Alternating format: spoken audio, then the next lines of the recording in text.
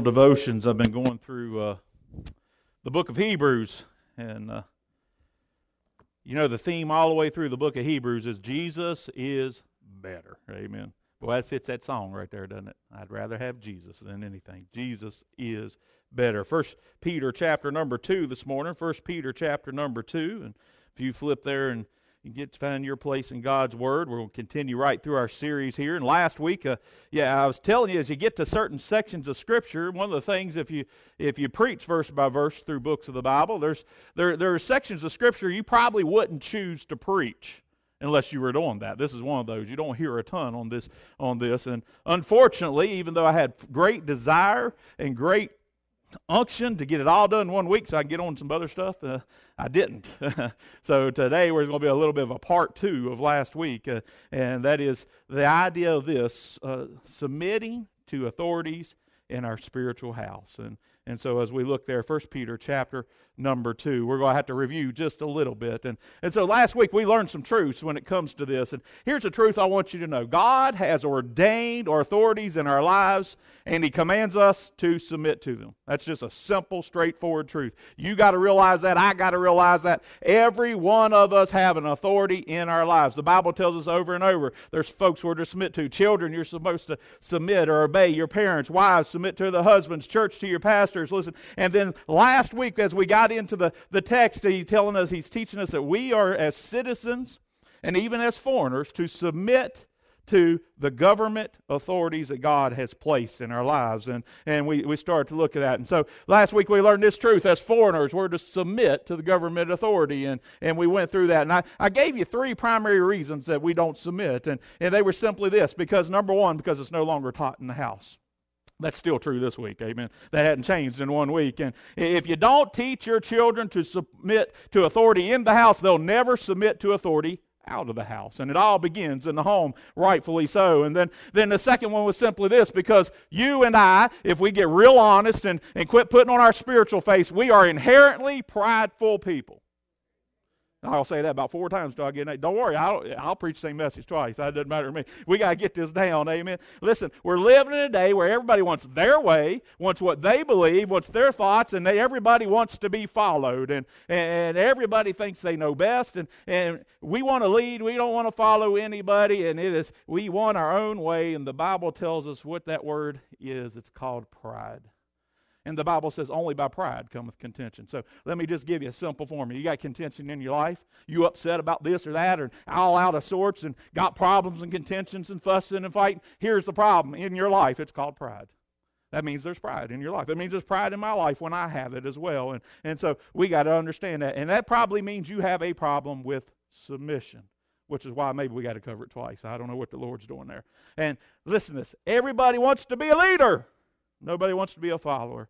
But I gave you this truth, and it's still true this week. You will never be a good leader till you first learn to be a good follower. Then the third reason we confuse it is probably the biggest reason of all. It's simply this. We make it personal instead of positional. Submission isn't about me submitting to a person or a personality. It's about submitting to the office, to the position that God has ordained that authority in our life. And we talked about quarterbacks and offensive linemen. Neither one's more important. Offensive linemen don't block, quarterback don't do nothing.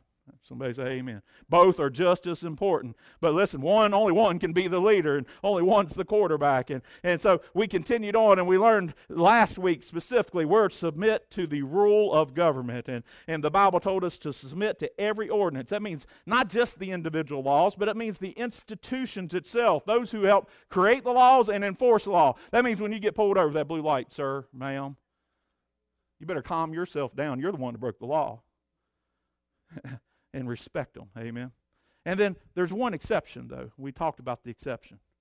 We obey man's laws because God told us to until man's laws disobey God's law.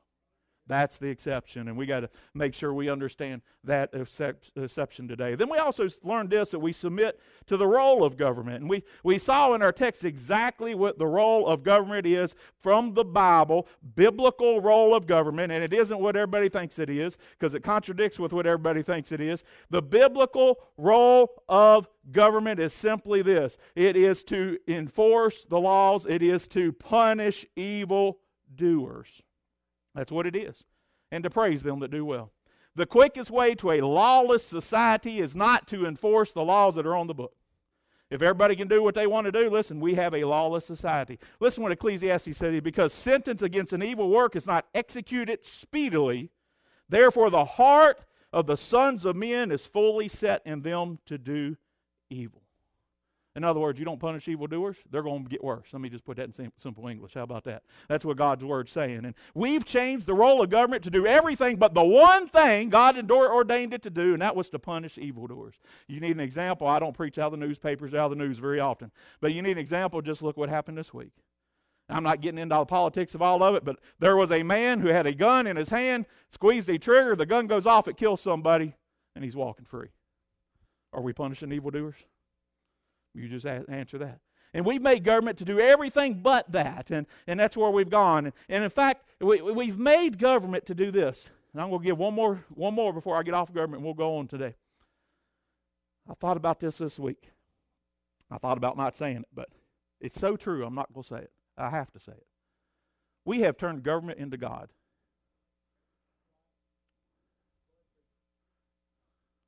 You say, how do you mean? Well, we rely on government to provide every one of our needs. To feed us, to house us, to educate us, you just go right down the list. Everything. To provide us health care and take care of the ones that are too easy to work. To educate, to regulate everything and everybody. See, we're looking to government as the provider when God says, I am the provider. You see what we've done? And government's role from the Bible is simply punish evildoers, reward them that do well. And you see where we are. So that was last week.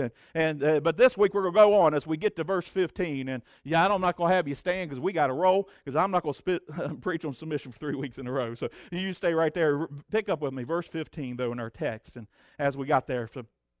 So Peter writes this. He says, under the inspiration of God, for so is the will of God, that with well-doing, what's the well-doing? Take it back to the context. Submitting to the authorities that God has placed in your life. That with well-doing, here's what will happen. That we may put to silence the ignorance of foolish men. As free, not using your liberty for cloak of maliciousness, but as the servants of God, honor all men, love the brotherhood, fear God, honor the king. Father, I pray for the next few moments that you just arrest our attention, Lord, and that you would challenge us with this worldly mindset we've got in. That we would look to the Bible and we would see our role in the area of submitting to the authorities, and today specifically on how to live a life of submission. Bless now the teaching and the preaching of your word, we pray in Jesus' name. Amen. He starts off as you get there, he says, here's what it is. What is the ultimate motivation of submitting to authority? We've talked about why we had to do it. We talked about what it was last week and reviewed it just now. But what is the ultimate motivation of it? Let me tell you what it is. It isn't so we obey Peter. It isn't so we obey Paul. It isn't because Pastor Mike preached on it. Here's the ultimate reason, because God said so. It's obedience to an almighty God. And that's the ultimate reason we should do it. And so as I look at it, it's simply this. It is a mandate from the Father. Look at verse 15. For so is the will of God. It's the will of God. It's that simple. For so is the will of God. Look what he goes on to say, that by well-doing, that you may put to silence the ignorance of foolish men. So what's the well-doing there? Well-doing means this, by submitting to the authority. And to do anything less is to disobey God. God desires, he demands, and listen, he deserves our obedience. And that includes this area where he said to obey the authority that God has put into your life. Now, obedience is this. Obedience is doing whatever God says, how he says it, and when he says it. That's a great definition, isn't it? Doing what he says, and how he says it, and when he says it. Listen, that means we are to obey, even when it's tough to obey. We're to obey the authorities in our life even when there's much uncertainty. Even we disagree sometimes with what's going on. We're to obey unless it disagrees with God. We've already covered that. Listen, even when we fear consequence, and when we might even suffer, it is the will of God, it is the mandate of the Father, and so that's one of the reasons. But as followers, not only submit to God's authority because it's a mandate from the Father, but go on, look with me at verse 15. Because it muzzles the fool. It muzzles the fool. Look with me. For so is the will of God, that with well-doing, now look what he says, you may put to silence the ignorance of foolish men. That you may put to silence.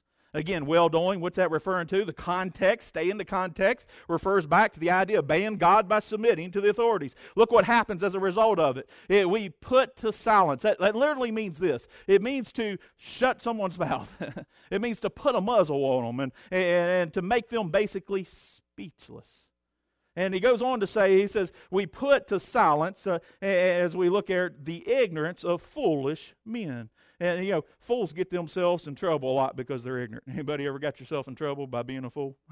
If you didn't raise your hand, then you weren't being honest just now. We all have at some point or another. But, you know, sometimes the best thing we can do, let a foolish person do is just reap what they're sowing. Did y'all know that? In fact, I read about a real arrogant and prideful general.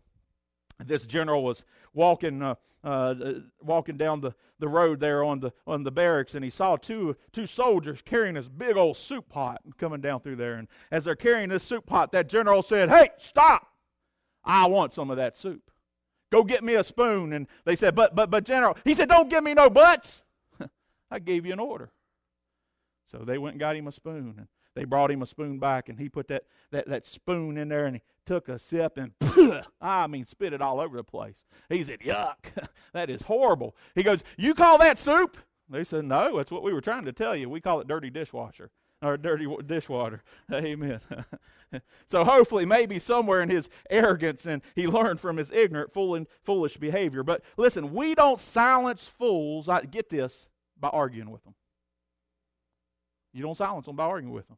The way you silence them is by obeying God and submitting to the authority. We got it right here. That's what he says will happen. It's just like putting a muzzle on a wild dog, if you would, to prevent them from biting. Our obedience to God, our submission to authorities that God has placed in our lives, our love for one another will muzzle others. It'll render them speechless. Now, let me give you this principle I put up here, and I'm behind. There we go. How about that? I change people not by what I say, but by what I do.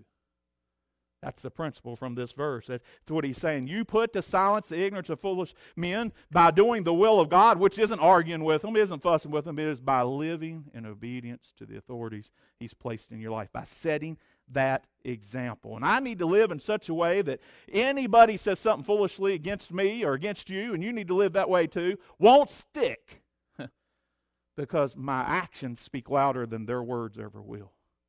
Do you live in such a way? That's what he's trying to say. We need to leave the world speechless, the ignorance of foolish men speechless, by setting an example of submission that muzzles them, silences them, is what he's teaching us. Anybody, how many of you used to watch the A-Team? You'll see how spiritual I am right now. Amen. Somebody, yeah. Y'all remember Mr. T on the A-Team? I like that. He had a line on there. I liked it. "I'll pity the fool messes with me." Y'all remember that? Here's what God's saying. He's not saying pity the fool. He's saying muzzle the fool by living a life of obedience to the authorities I placed in it and silencing the critics. That's what he's teaching us. And so he teaches us that, listen, as followers, we're to submit to God's authority. And God's authority is to obey those in authority he's put above us. And we'll write this one down. Then as servants, this is the last point. Y'all know what that means. There's about 50 subpoints, right? But as servants, listen to this. We go on and we read the next verse, and I love this. Praise God for this. Look at verse 16 with me before we even get there. The first two words, as free. Amen. Somebody ought to say amen on that. As free. Not using your liberty for a cloak of maliciousness, but as the servants of God. But he starts as free. How many are you thankful you're free in Christ this morning? Amen. He's talking about spiritual freedom. Hey, listen, I was a servant to my flesh. I was a lost sinner on my way to the devil's hell undone. But praise God, some preacher stood up, and his name was Dave Huffer, and he told me for week after week after week when I finally drug my rear end to church that I was a sinner separated from God, but that God loved me, that Jesus died for me, that he was buried for me, that he rose again from the dead for me. And if I would repent, change my mind, put my trust in him, if I would confess, that means agree with God that I'm a sinner, that Jesus is the Savior, that he died for me, that he would save my soul. He told me week after week the wonderful gospel message, the message you must believe to be saved, how Christ died for my sins and was buried according to the Scriptures and rose again the third day according to the Scriptures. And I understood finally that gospel message. I understood he's talking about me. And I understood finally that I was a servant to my flesh. I was a servant to sin. I thought I was free, doing whatever I want, living however I wanted. All I realized, I was under more bondage than I ever realized. And I turned to put my trust in Jesus Christ beside that race car one night. Listen, and at that moment, not only was I saved, not only was I justified, not only was my sins taken as far as the east is from the west, not only was they cast as deep as the depths of the sea, but at that moment I was set free. I was made free, and I am free indeed. Somebody say amen on that. You want to know what made me free? It was knowing the truth. And the truth is not a bunch of head knowledge. It is the person of the Lord Jesus Christ. Jesus said, I am the way, the truth, and the life, and nobody comes to the Father but by me. And John 8:32, and you shall know the truth, and the truth shall make you free. John 8:36, if the Son therefore has made you free, you are free indeed. How many of you are thankful we're free this morning? Listen, if you know Jesus Christ personally as your Savior, then you are free. He says, as free. Thank God we're free. I'll tell you what, I'm glad I'm free. Some of y'all aren't very glad you're free. Maybe it's because you're still in bondage to your flesh. Maybe you need to learn this principles we're teaching today so you can enjoy your freedom. Amen. Let me stop for a second, because the context is still submitting to authorities here. I want to give you another truth from this before we go too far away from the government. Our freedom comes from God, not from government. I think I got that up there. Let me write, yep. Freedom comes from God, not from government.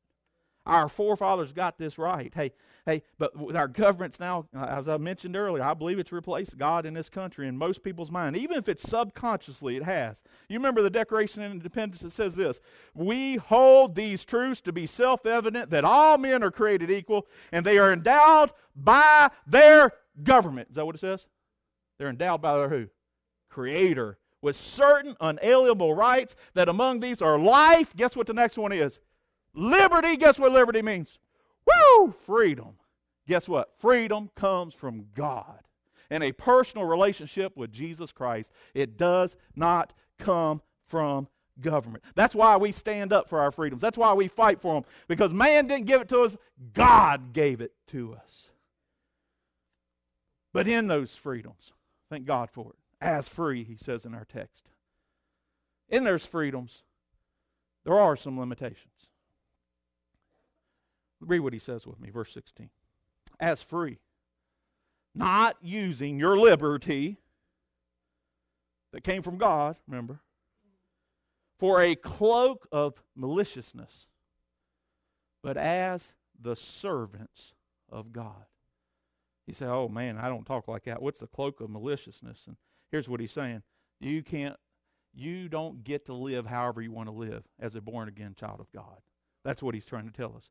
Freedom in Christ doesn't mean I live like I want to live. I believe like I want to believe. I do what I want to do. It means now I'm free to live as I ought to live, to do what I ought to do, to believe what I ought to believe. In fact, Paul put it this way, Galatians 5:13. He said, for brethren, ye have been not called unto liberty, you've been called unto liberty, but use not liberty for an occasion to the flesh, but by love serve one another. And here in our context, Peter says this: I ought to do, the thing I ought to do because of the freedom that Christ has given to me is obey God by obeying and submitting to the authorities he's put in my life.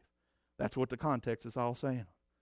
There are some scriptural limitations on our freedom in Christ. Here's where we go wrong. You say, why'd you pause? Trying to figure out how to say this tactfully, but not take any of the truth out of it. We start focusing on the few things, and are there some few limitations in our freedom? Yes, we just read some, right? Are there some few rules and regulations God's put in His Word that we can and can't do? Certainly, it's in there, right? And here's what we do. we start focusing on the 1 or 2 or 3 things that God says we can't do instead of focusing on what God says we can do. And then we become all Debbie Downers and negative Nancy. Sorry if your name's Debbie or negative or Nancy, not talking about you. But we just get, oh, it's so hard. God, he's got so many restrictions on us, and I can't live, and woe is me, and this is so hard, blah, blah, blah, blah. Can I just tell you, I get to do a whole lot more in Christ than I don't get to do.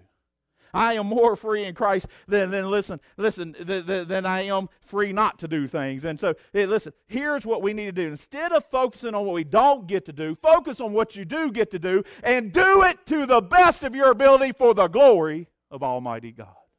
That's where we need to be. Instead, we do the opposite, don't we? If we get real honest. We're free in Christ.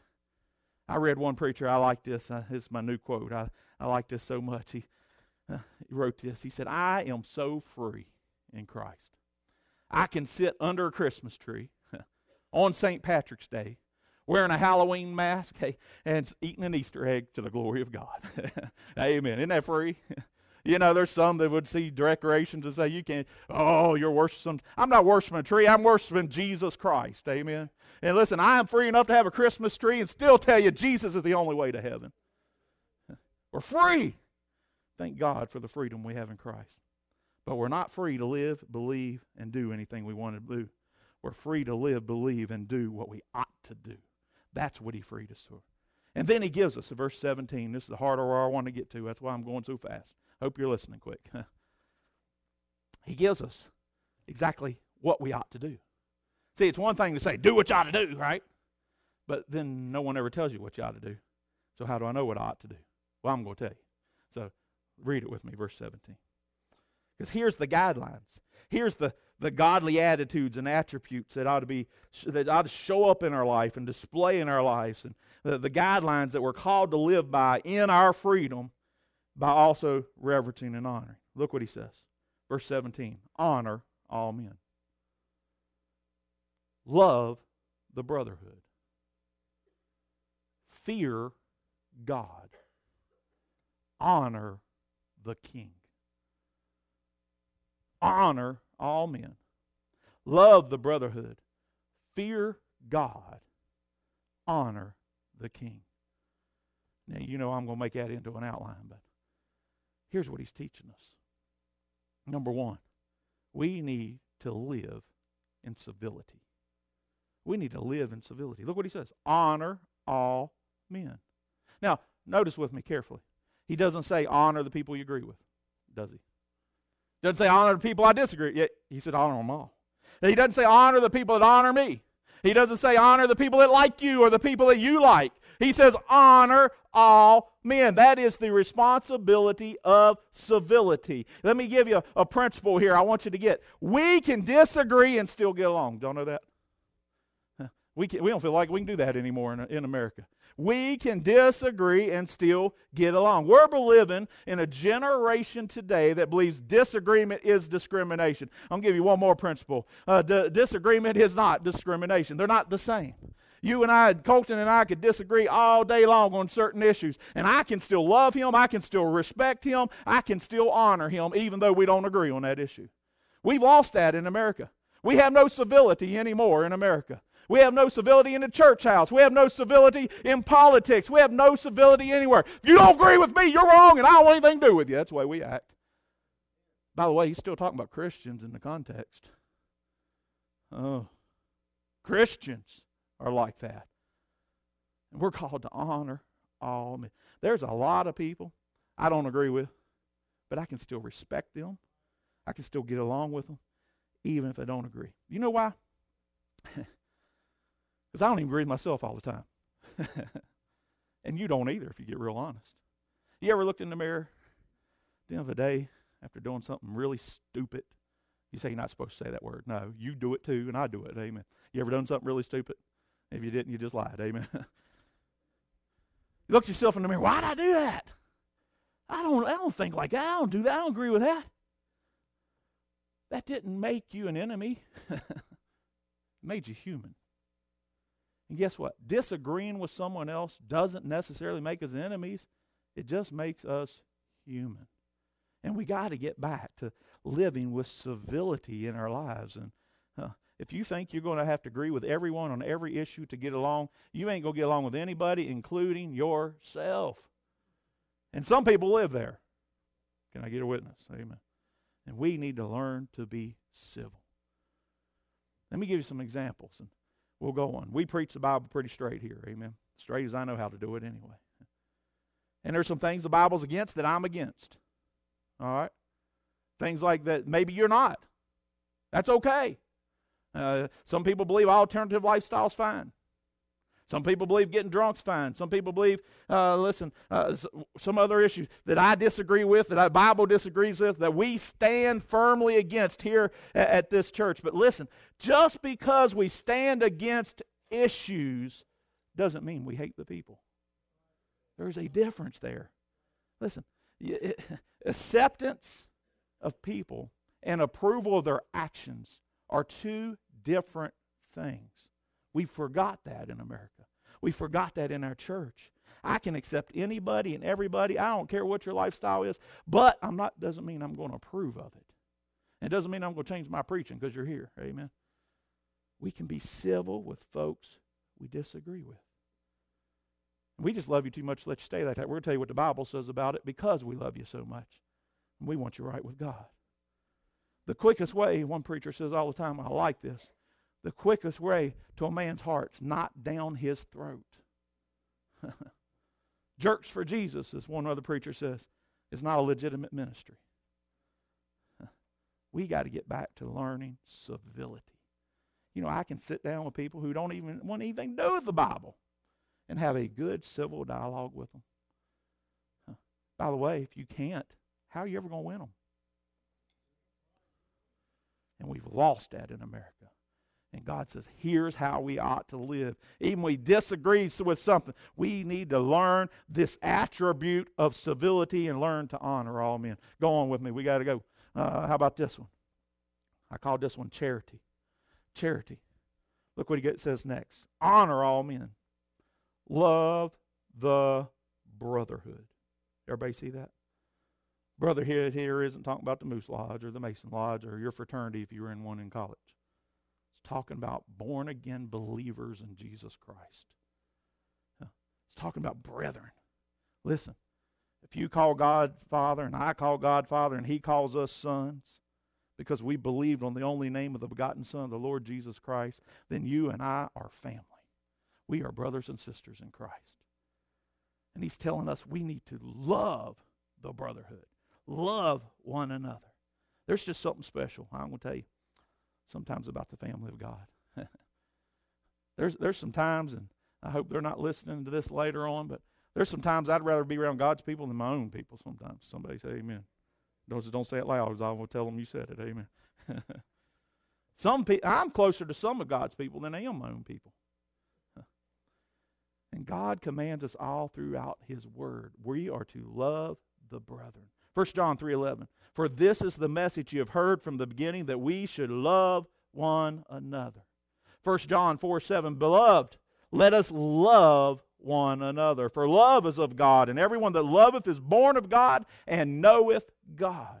1 John 4:11. Beloved, if God so loved us, we ought to also love one another. Verse 12, if we love one another, God dwelleth in us, and His love is perfected in us. 1 Corinthians 13, as you go there, listen, I know we use it in wedding services and all that stuff, but you want to know what it's really about in the context? It's about learning the value of love and charity amongst Christian brothers in the local church. It's written to a local church. And he says this, 1 Corinthians 13, verse 4, charity, love, suffereth long, is kind. Charity envieth not, it vaunteth not itself up, it's not puffed up, it does not behave itself unseemly, it seeketh not her own, is not easily provoked, thinketh no evil, rejoiceth not in iniquity, but rejoiceth in the truth. It beareth all things, it believeth all things, it hopeth all things, it endureth all things. Charity never fails. He goes on to tell us about some of those sign gifts that we're going to fail, that we're going to go away. But he says, here's one that's better than all of them. It's charity. It's you and me loving one another in the brotherhood and as brother and sisters in Christ. He calls us to love. Let me tell you how you can tell if you got it. What true charity does in the brotherhood. It serves other people. and it elevates other people above ourselves. That's what true charity does. Unfortunately, most Christians today do the opposite. Most expect other people to serve them. Most people expect their thoughts and their wants and their desires to be elevated above everybody else. He says, no, you love them and you elevate theirs more. Or to love the brother home. In fact, it's one of the ways to make sure you're saved in the first place. 1 John 3:14 says, we know that we pass from death into life because we love the brethren. Listen, if you claim to love God and you don't love the brethren, you better check up on what you're claiming. Amen. I got a Bible for that. Claim to be saved and love the brethren, and you don't love the brethren, you better check up what you're relying on for your salvation, because my Bible says if you're truly born again, you will love the brethren. We need to get back to loving the brethren. Civility, charity. Look at the next one. I called that one maturity. It says, honor all men, love the brotherhood, fear God. Fear God. You know, only mature Christians fear God. Immature, still sucking on their bottle Christians, you know how they treat God? They treat him like a bellhop. They treat him like a genie in a bottle. And God, you're here, everything's about us. It's about us. Can I remind you, he is the holy, divine, sovereign God of the universe, and it is about him, not about us. We get our eyes off us and get it back on Christ, it'll fix all that mess in our life. And the reason we don't is because we don't have a reverential fear of God anymore. I'm not talking about stupid fear. I'm not talking about, I didn't read my Bible today, God's going to kill me. Now, that's not what I'm talking about. I'm talking about a reverential fear. In fact, that word fear comes from the Greek word phobia. So it literally is where we get our English word phobia from. It means an awe, a respect, a reverence of who God is. We need to get back to walking and living our life that way. Ecclesiastes 12 verse 13 says this, fear God and keep his commandments, for that is the whole duty of man. And everybody else says, I want to know what God's will for my life. I just gave it to you. Fear God and keep his commandments, that's the whole duty of man. There's God's will for your life. But we don't keep them because we don't fear him anymore. You want to know why? Because we've never got to that place of spiritual maturity where we got a right view of God and saw God as he really is. Until we get there, friends, you're going to be like a termite in a yo-yo, so confused. Up and down and all over the place. You need to get to that place. Get your eyes off man, get your eyes off circumstance, get your eyes off what's going on, and get them on an almighty, perfect God. And reverence him and respect him. Then lastly, look what he says next. Honor all men, the idea of civility. Love the brotherhood, the idea of charity. Fear God, the idea of maturity. Finally, this one. Honor the king. Honor the king. Remember when he's writing this, you can't miss this. Contextually, Nero was the emperor. Remember what Nero was doing to Christians? He's gathering them in. He was killing them, burning them at stake, bringing them into the Colosseum, feeding them the lion with thousands cheering it on, just because of their faith in Jesus Christ. When Peter writes this, listen, get the context. When Peter tells them, you need to honor the king, he's writing to Christians whose king is doing that to them. And we think we got it so hard. He says, honor. You know what it takes to honor? Someone you maybe don't even agree with. It takes humility. We don't have a king, I understand that today, but we live in a country where we got a president. Amen. And even when God raises one up that we strongly and demonstratively disagree with, whether you strongly and demonstrably disagree with the one we had for the last 8 years, or whether you strongly and demonstrably disagree with the one we got now, God raises them up, he puts them down, and regardless of who it is, whether it's Obama, whether it's Trump, listen, whether it's Nebuchadnezzar or Nero himself, God says, honor the position that he put them in. Honor the king. Honor him. And it takes humility to do that. Remember, it's the position, not the person. It's the office. I don't have to swallow their policies.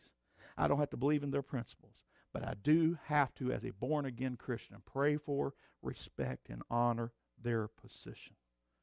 And that, my friends, sometimes takes some humility, doesn't it? And God will never lift you up to where He desires to lift you up until you first lower yourself. Till I first lower myself. Because my Bible still says if you exalt yourself, God will abase you. You say, what's that word, abase? What does that mean? Let me just put it in common sense English. He's going to cut your legs out from under you. Amen. That's what it means. Listen, if I embarrass you or some teacher embarrass you or whatever, that's one thing. God cuts your legs out from under you, not only will you know it, everybody else is going to know it too. It's not a place you want to be. So take care of it yourself so He don't have to. Because He said, if I exalt myself, He will abase me. But praise God, if I abase myself, then He will exalt me, because God resisted the proud and He gives grace unto the humble. We need to honor the King. Honor Him, He says. Take some humility. There was a man I read about, was in a religious art gallery. Place you'll never see me. Just mark it down, amen. I don't get art. All I see is the lines. And I thank God for artists and people that can see that. I just don't. I just see, I said, man, I could have done that. Give me some paint. There you go. There it is. And but I thank God for those that got the other side of the brain that I don't have, that can appreciate things like that. And he said, I'm not sure you got the half you talked about. You had. You're probably right. But he had this religious art gallery, and he went there to it, this man did, to see it. And I mean, it was huge. It was large. And in fact, it took so long, he was there for a couple hours checking out all the scenes. And he finally, near the exit, came up to a wax sculpture of the crucifixion. And he's there, and it's got Jesus on the cross. It's got both the thieves on each side. And I mean, it was depicted in detail. I mean, the artist obviously went to Isaiah 53 to get some of the details. Jesus, I mean, his body was beaten. It was bruised. It was broken. The details are out of this world. And the man also based it on, obviously, some scripture there from John, where it said that when Jesus, he gave up the ghost, he bowed his head and gave up the ghost over there because his head was down. He said the way the lighting was and all that, he couldn't see. He couldn't see Jesus' face. He couldn't see like the grimace. He could see the other thieves, and he could see the pain and the grimace on their face, but he couldn't see the face of Jesus the way the light was. And so he so wanted to see it, so he did everything he could. I mean, he came over from this angle and tried to look and see, and he came from the right and the left. He got up on his tiptoes. He looked all around trying to find it, and he just couldn't see, and he really wanted to see. And there was this wise old janitor, the way the account goes, there with his mop bucket and just kind of watching him. Just rolls over there with his mop bucket to him. He said, sir, if you want to see the face of Jesus, you're going to have to kneel down.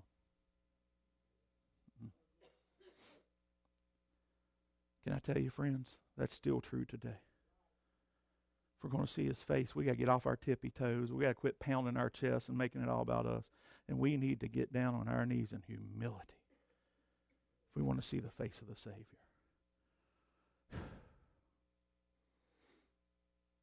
We need to learn to live in civility. We need to learn to live in charity. Learn to live in maturity. Learn to live in humility. Those are the characteristics as the servants of God, which He called us in this passage, we are to display as we respect, submit to the authorities God's put in our life. If you'd stand. Father, we thank You for these principles. Lord, these are hard to swallow. I'm preaching as a prideful person to a room full of prideful people. And Lord, the last thing many times on any of our list is humbling ourselves. But Lord, if we're ever going to truly build the spiritual house You've commanded us to build, Lord, if we're ever going to go further in our spiritual walk, if we're ever going to grow up maturity, Lord, it's going to take not lifting ourselves up, but humbling ourselves, kneeling so we can see the face of Jesus. God, would You have Your way in this invitation, I pray. In Jesus' name. With every head bowed and eye closed, I want to challenge you this morning.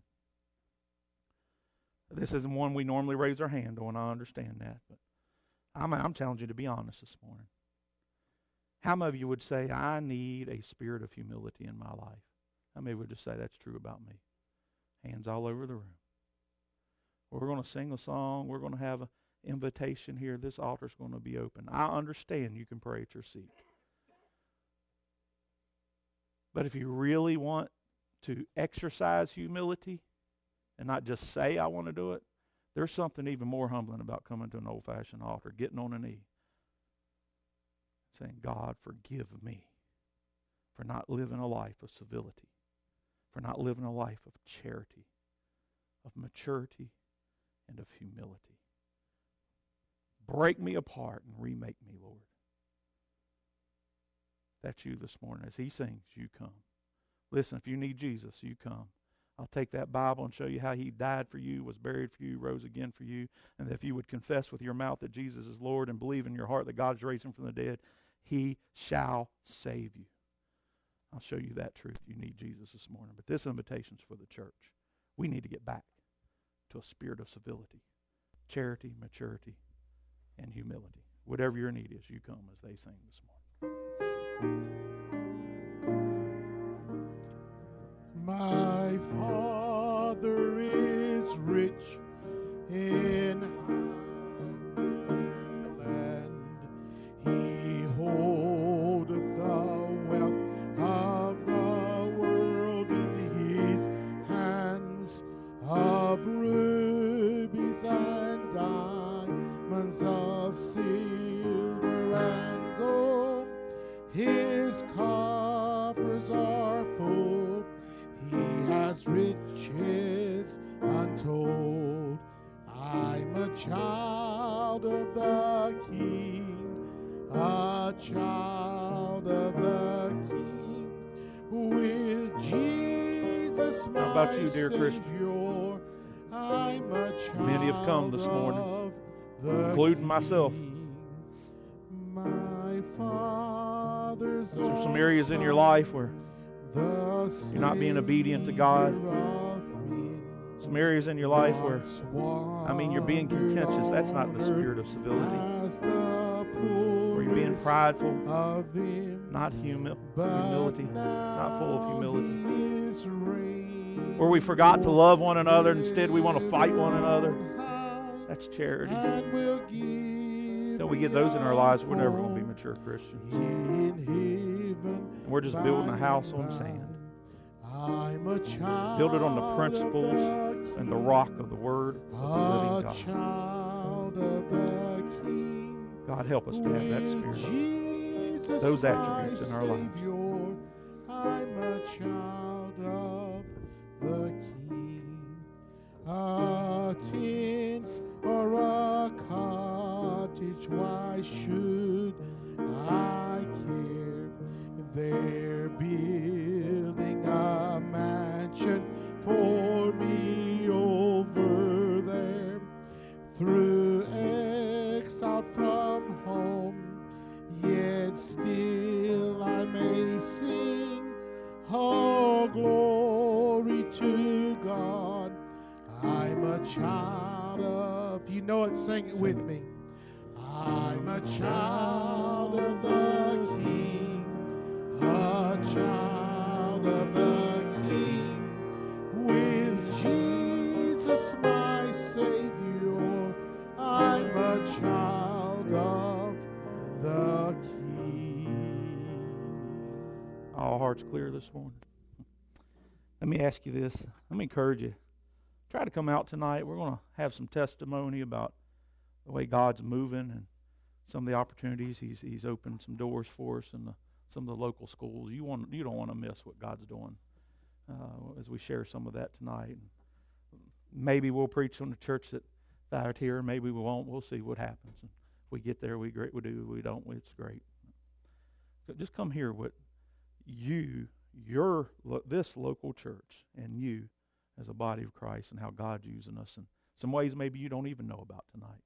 It'll be an encouragement. It'll be a challenge to your hearts. And thank you for being here. Don't forget, brief meeting right now for those that were interested in helping in the live nativity. We'll get you, Miss Lynn will get you in and out pretty quick here. And then Tuesday night, again, big meeting, planning meetings. We get some of the details of it. Choir at 4:45, and 4:30 if you can make it. I heard him say that to the choir, and for choir practice tonight. And be in your place 6:30 tonight as we once again testify about God's goodness and open God's Word and praise Him tonight. Let's leave this place with simply those 4 characteristics in our life. Let's get back to learning we can disagree without being disagreeable.